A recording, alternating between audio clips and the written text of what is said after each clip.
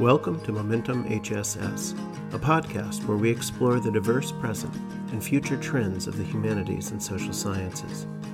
This is your host, Darby Orcutt. I am a librarian, teaching faculty, and researcher at NC State University, and adjunct faculty at the School of Information and Library Science at the University of North Carolina at Chapel Hill. My guests on this podcast are an amazing array, including associational leaders, funders, scholars with deep background in the themes we'll be discussing, and also individuals at different career levels, from student to full professor. Please feel free to listen to episodes in any order that makes sense to you. But if you are listening in order, you'll notice that the first several episodes feature my conversations with individuals at different stages of their academic careers, seeking to understand the special needs and challenges that each of them experiences at this particular stage. As you feel moved, I hope you'll reach out via Twitter at Darby_librarian, or more privately via email at dcorcutt@ncsu.edu. As always, I hope you'll be as I am, inspired, encouraged, challenged, and changed by what you're about to hear. My guest this episode, Heidi Noel McCann, is a full-time doctoral student in educational research and policy analysis within the Adult, Workforce, and Continuing Professional Education program of the College of Education at NC State. She previously worked for more than 25 years within academic libraries, including the last 14 of her career at a community college in central Massachusetts, where she rose to Dean of Library and Academic Support Services, overseeing tutoring and placement testing in addition to library services. Welcome, Heidi. People come to PhD programs from a wide range of backgrounds, certainly many right away or very soon after their undergraduate studies, but many, like yourself, Heidi, after a long career already. If you don't mind, could you start us off by sharing a little bit about that career and how it led you to the program that you're in now? Sure. So I guess I grew up with a love of libraries, a library card from an early age, and I sort of wound my way around to my career. I was undergraduate. I studied journalism, and but still had it kind of in my head that I would go into library science. I took a year off after my undergrad degree and thought about really what I wanted to do, and decided it was still library science. So ended up at Simmons College in Boston. I enjoyed my degree. I worked at a public library while I was doing my master's, and continued on. I was in Amherst, so Amherst College was there, UMass Amherst. I found part-time work there while I was doing my library science degree. So at one point I had 5 libraries on my resume, all open, that I was working at. So I had a real wide variety of experiences while I was in Amherst, Massachusetts. And when the time came, I was able to apply for work, full-time work at a community college. I knew from my experiences at UMass and at Amherst College that academic libraries were where I wanted to be, but I was sort of undecided whether I wanted to go into public services or technical services. And so I ended up going in the direction of reference and instructional services from my experience at UMass Amherst, doing some work there teaching. Spent many years actually at a small community college in central Massachusetts, an FTE at that time of about 3,500. I loved the experience. I took full advantage of every professional development opportunity that I had. But after about 14 years, I felt like I was ready to try something different, to go back to school, and the opportunity arose for me to apply for doctoral programs. I applied to a number across the U.S. and eventually settled on NC State, in part because I was offered a grad assistantship. So that's how I got where I am. Where do you hope to go with your PhD? What are your career aspirations now? I remain open to whatever opportunities the universe sends me. This is a funny time to be thinking about career. I have always been open to working in the private sector. I have an MBA as an additional master's. Ideally, coming out of a degree, my degree is officially educational research and policy analysis. I guess in my heart of hearts, I would love to do some work at state or federal level working on policy. Mm-hmm. but I see lots of opportunities that are sort of in a gray area, working either kind of easing transition from K-12 into higher ed. I think there's some opportunities that I see there.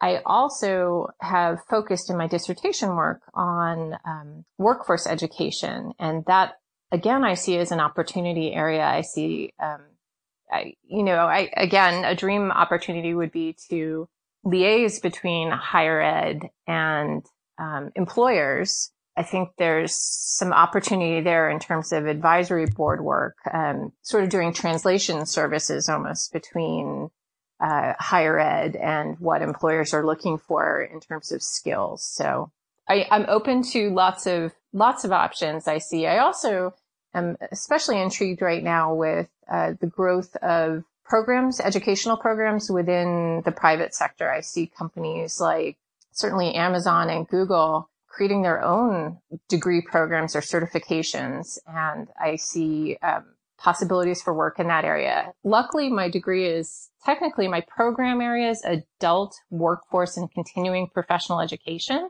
My focus on adult and community college education really straddles a lot of areas. And I think that's to my advantage, hopefully, when I go out into the workforce again.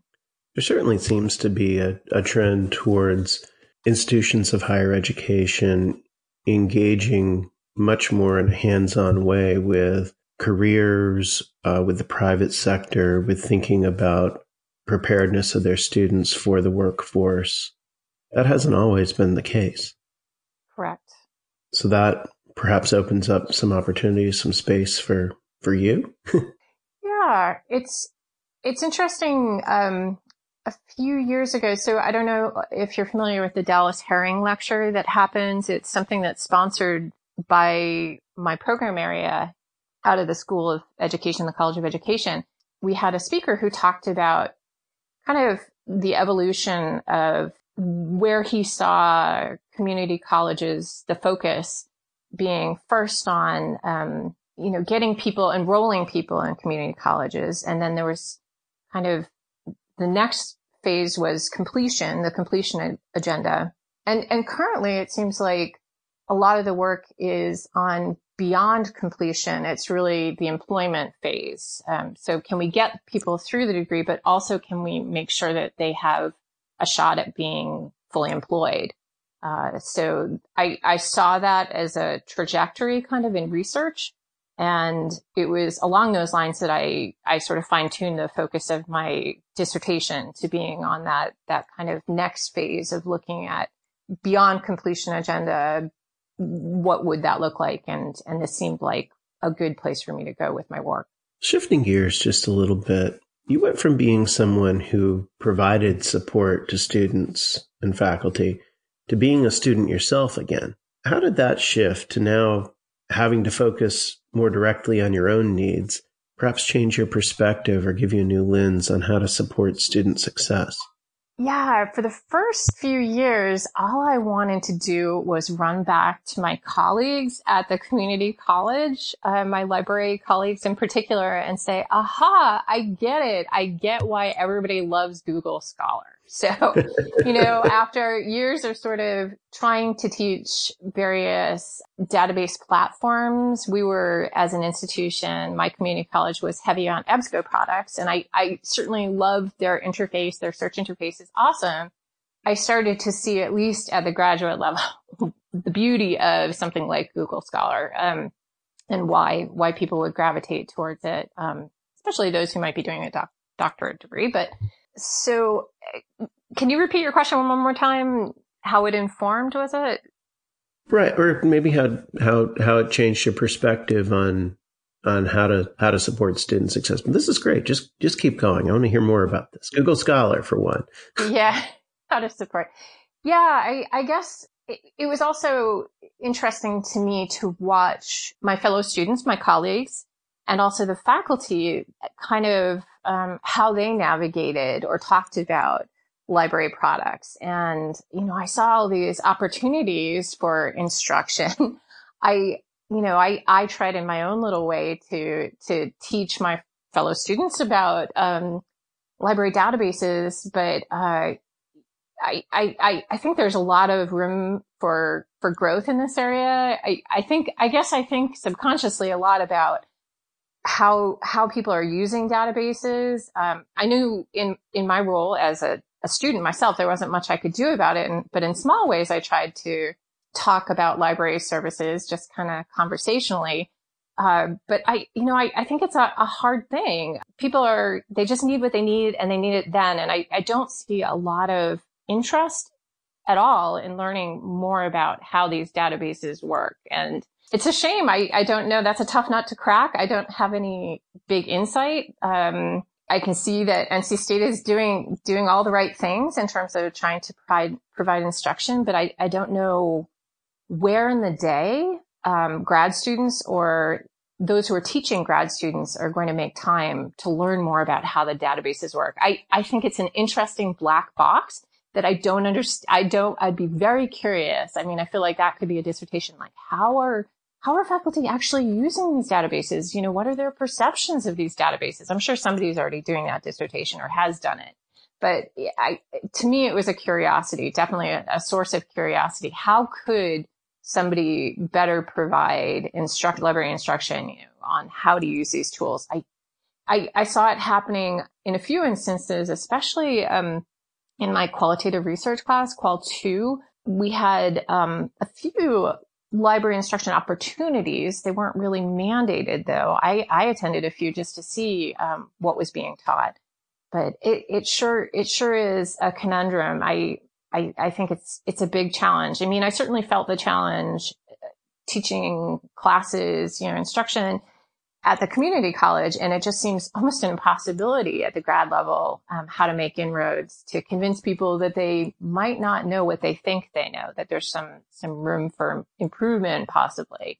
So hats off to those who work with graduate students and the faculty who teach them. So where's that balance for you? Because it sounds like on the one hand, you're saying there's perhaps a value in graduate students learning more about some of these resources. But on the flip side, there's a time element. There's a lot of things going on. Maybe they only have to learn so much. So what's the balance there to your mind? Yeah, I think probably it's difficult to teach it when grad students, when doctoral students in particular, I guess that's the group that I'm currently most familiar with and maybe speaking to. When we're taking classes, it's probably hard to cram in. I think my program in particular, it would be difficult. Maybe some micro learning opportunities, kind of video on demand. I think there's maybe some room for that for people.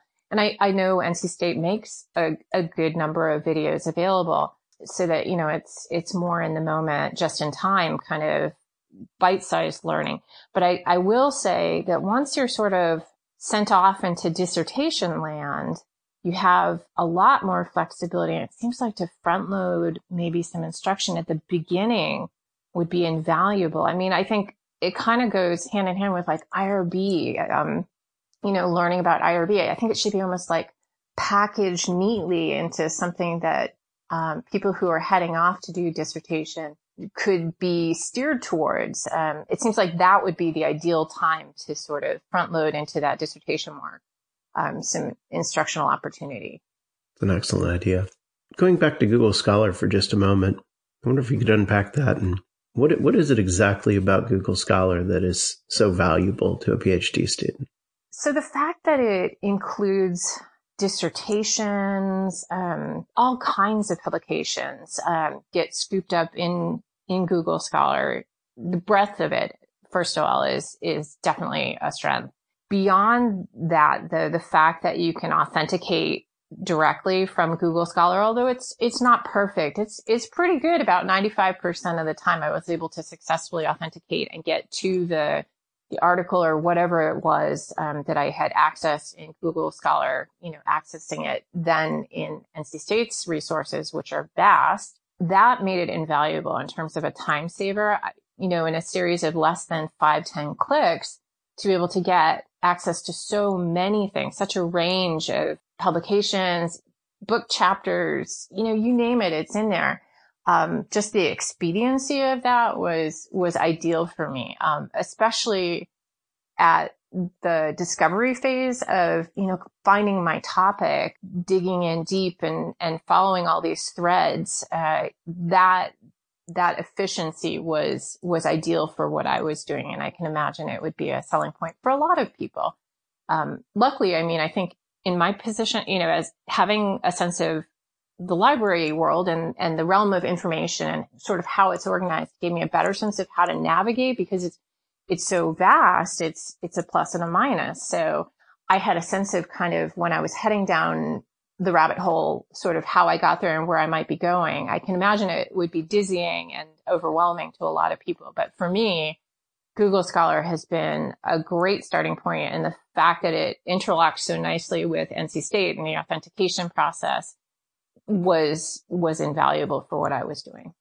Stepping back from library resources, instruction, just thinking much more broadly, what perhaps has changed about your perspective on student success and the sorts of supports that a university might give, particularly to PhD students? What would be very, very valuable? I would say a clearer sense of who to reach out to with specific questions would be helpful. I have attended numerous sessions that have been run by librarians, and I thought they were all very helpful and valuable, but I don't know at the end of the day, I knew who best to reach out to if I had a specific question. You, of course, have been very helpful to me now that, I know your name, and also the fact that I served on the grad student advisory committee for the library. I kind of heard a little bit about the inner workings and what was sort of maybe happening for libraries, what to anticipate. But I think almost to have, like a real clear sense of the name of the person I should reach out to. And I know that we in the College of Education have METRIC. METRIC is an acronym for the Media and Education Technology Resource Center, the curriculum materials center operated by NC State's College of Education, an affiliate library that coordinates with the larger NC State University libraries. Which is a wonderful resource. And oh my goodness, like to have things delivered there, to be able to pick them up so easily and drop them off, return them there was so helpful to me in my first 3 years. But I'm not sure I ever really fully understood the best person for me to reach out to if I had more of a reference-y kind of question. So kind of a way to almost imprint on students when they come in, a name, a face. This is your way to get answers, I think, from the get-go would have been maybe in terms of facilitating student success, something that I could see targeted or something along those lines. I guess that would be what I would wish for. Well, thank you. So Heidi, most of those who provide support for PhD students and PhD faculty, like yourself in your prior career, never went through a PhD program themselves. What surprised you most about the PhD experience as you were going through it? I think it's a very varied experience. NC State versus other schools. From my preliminary research, like looking at different programs, I don't know that I can speak, broadly to what my experience was compared to anybody else's, but I think there's a lot of impetus put on students to figure it out on your own. And, I suppose that's kind of probably a rite of passage in some ways. The doctoral students, you get to this point, you're supposed to know how to and be able to navigate things on your own. But what that really translates into is a huge reliance on other students to kind of pay it forward. Those who have gone ahead, have ended up being so invaluable and so generous with their time and thoughtfulness. I can't underscore that enough, that it's sort of something you get through together. And so when I look back on some of the most important moments in my experience thus far, I think to a lunch that I had with 3 other grad students who are in my program. We met at Jasmine across the street. We had lunch and they told me things that would be so important to me to get me through. I wish I could tell you things that were very specific, but more importantly was this camaraderie that I immediately felt and understood that we were going to get through this together. And those 3 students who have all now got their doctorate, they're done, continue to be so important to me. They check in on me regularly. They are sounding boards for me whenever I am stuck or need some advice. They're my go-to. So I would say what surprised me in some ways was the looseness of how the experience, my experience at least, has been sort of run. There's not a whole lot of guidance I've got from my program or from the faculty or from the college, but more the most important bits of information I've got have been from fellow students. So that's my advice in terms of student success that I always give to incoming students or people who are considering doctoral programs is you should expect and you should rely on other students to help you navigate the process because they will know best and advise you most honestly about what lies ahead. That sounds like a really informal process. Do you think there are ways to maybe formalize that sort of mentoring from cohort to cohort? I do. In fact, I know another program within my department has formalized it so that new students are matched, incoming students are matched with, I think, students who are at least maybe a year or so in.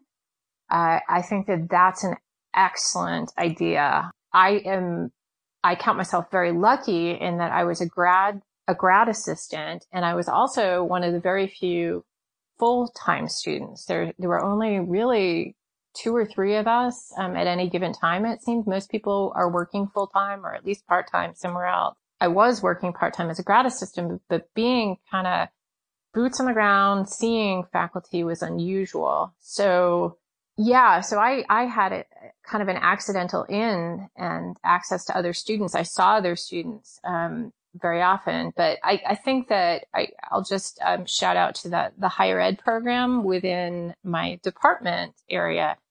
They do have a more formal program. My program area has always tried, it's my understanding, and I was at the helm for some time. They have a student organization for the program area, but I don't know that that's a good fit for our program area. It didn't work maybe the way it could have in terms of being a resource to students, matching up, helping students find each other. I think a more formal program like what the higher ed program does, of matching one-to-one students is probably a better fit. What have you struggled with the most through the program, either directly with regard to courses and dissertation or more broadly with balancing your student life with the rest of your life? Probably the biggest struggle for me was finding a dissertation topic. I came in to the program with no shortage of ideas, things that I wanted to study, that I still want to look into. And so it was really to my detriment having so many areas of interest and seeing so many areas that I would love to study in a more formal way. So I struggled more than most. A lot of the students in my program, because they're working in specific settings already, they have ready-made topics that they, from day one, want to study. And I, on the other hand, I struggled finding the topic. I also struggled a bit because I had sort of mismatches with my advisor in the beginning. I had several advisors until I had my current advisor. So that probably didn't help either. So finding my topic probably took me better part of 1.5, 2 years. And that's a long time to be figuring something out. And when I do, I guess because of the librarian in me, when I want to find out about something, I have almost too many information sources. I think you've probably seen it in your collection development activity. I mean, it's just, I'm all over the place. I see books, I see articles, and I have to do that deep dive because I know how much information is out there. And so it probably cost me extra time being able to get access to and feeling compelled to read all of those sources so that I really knew that this was an information gap, that it was, a gap in the literature, that it was something that had not been delved into. So I feel like there are so many burning needs in education that for somebody to spend, almost 2 years trying to pick a topic is kind of a waste. If I'm to speak bluntly about it. I would much rather, this is all easy in hindsight when it's all in the rearview mirror. I wish that I could have had that topic from day one, used my coursework more efficiently, which I tried to do, but to delve into the topic so that I would be spit into dissertation world with that topic and ready to run and to finish my dissertation much, much more quickly.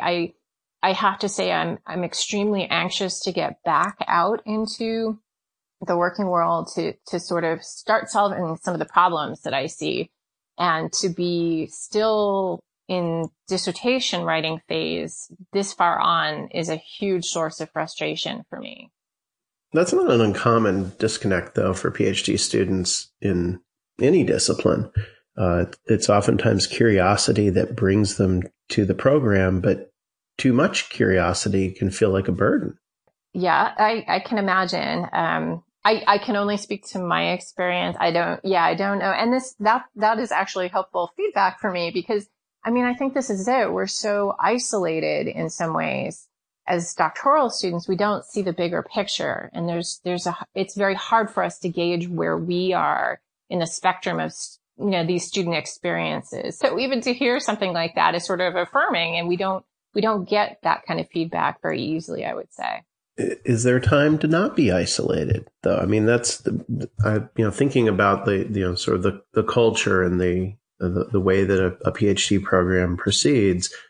It's difficult to think about, how do you not isolate students, but then also how do students find that space of isolation to do what they need to do? How do you balance that? I think it's very challenging for a program such as mine that really is heavy on part-time students who are doing their work in the evenings or early morning hours and weekends. I don't have an easy answer to that, but I will say that, the virtual world that we've moved into with so much, so easily accessible in terms of social interactions via platforms like Zoom, I think that is an area that I hope, programs maybe think about when they talk about building connections between students so that it's just more easy for people to dip in and out of conversations.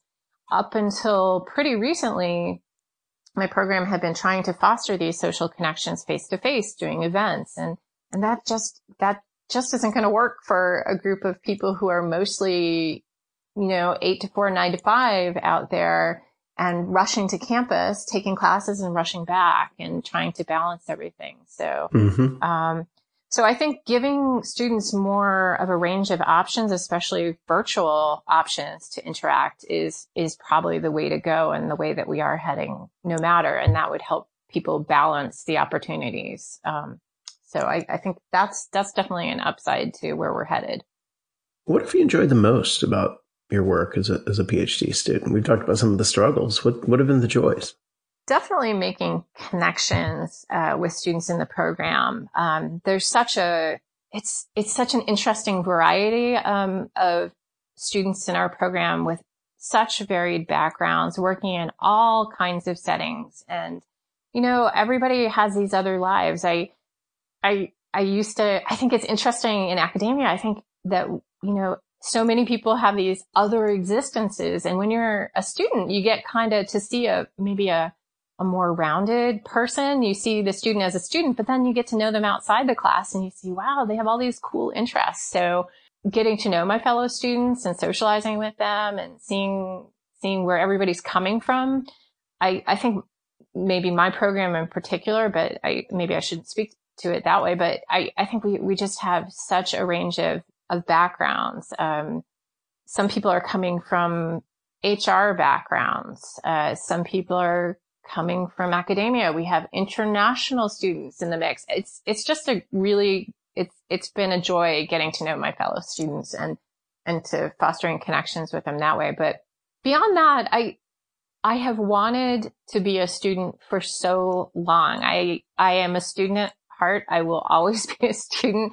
And I remember when I was at the community college saying to the students then when I was working, wow, you guys are so lucky. You don't realize how nice it is to be a student, that the world revolves around you, for some part of the day, for some part of your existence. It's all about you. Enjoy that time. And I kept saying to students, I'm going to be a student again. You watch, you see, I want to go back to school. And they would, look at me like I was crazy. But, so it's just been fun to be a student. I love the discovery process. I mean, if I were totally honest, as painful as it's been discovering my dissertation topic and deciding and picking the topic, it's also a ton of fun because I'm still pretty excited about learning.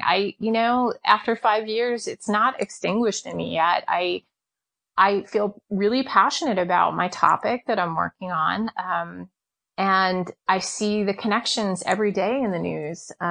Especially right now, I feel like the topic that I'm working on is relevant to, whatever recovery lies ahead post-pandemic. I think it's useful, and I feel like I will be helping people in some small way. So I guess the other thing that I've really enjoyed is being a student and getting to learn. It's a ton of fun reading about something that may seem really esoteric to a lot of people, but also, even doing that little elevator speech where I talk about, the 3-minute thesis, what am I writing about? I can see people kind of light up about it. And, people are not academics get interested in my topic. And that's kind of in some small way, I guess I'm information sharing, that there's that librarian in me still there. So, I do enjoy the learning process. That's wonderful. That's wonderful. So Heidi, I want to thank you so much. And as we wrap up, I want to ask you one last question. As you know, this podcast is intended for librarians and others who provide support to the humanities and social sciences broadly. What would you want to communicate to that audience, maybe that you haven't had a chance to talk about already? What would you really want to make clear to those who are providing that? I can imagine it's a very difficult time to be a librarian.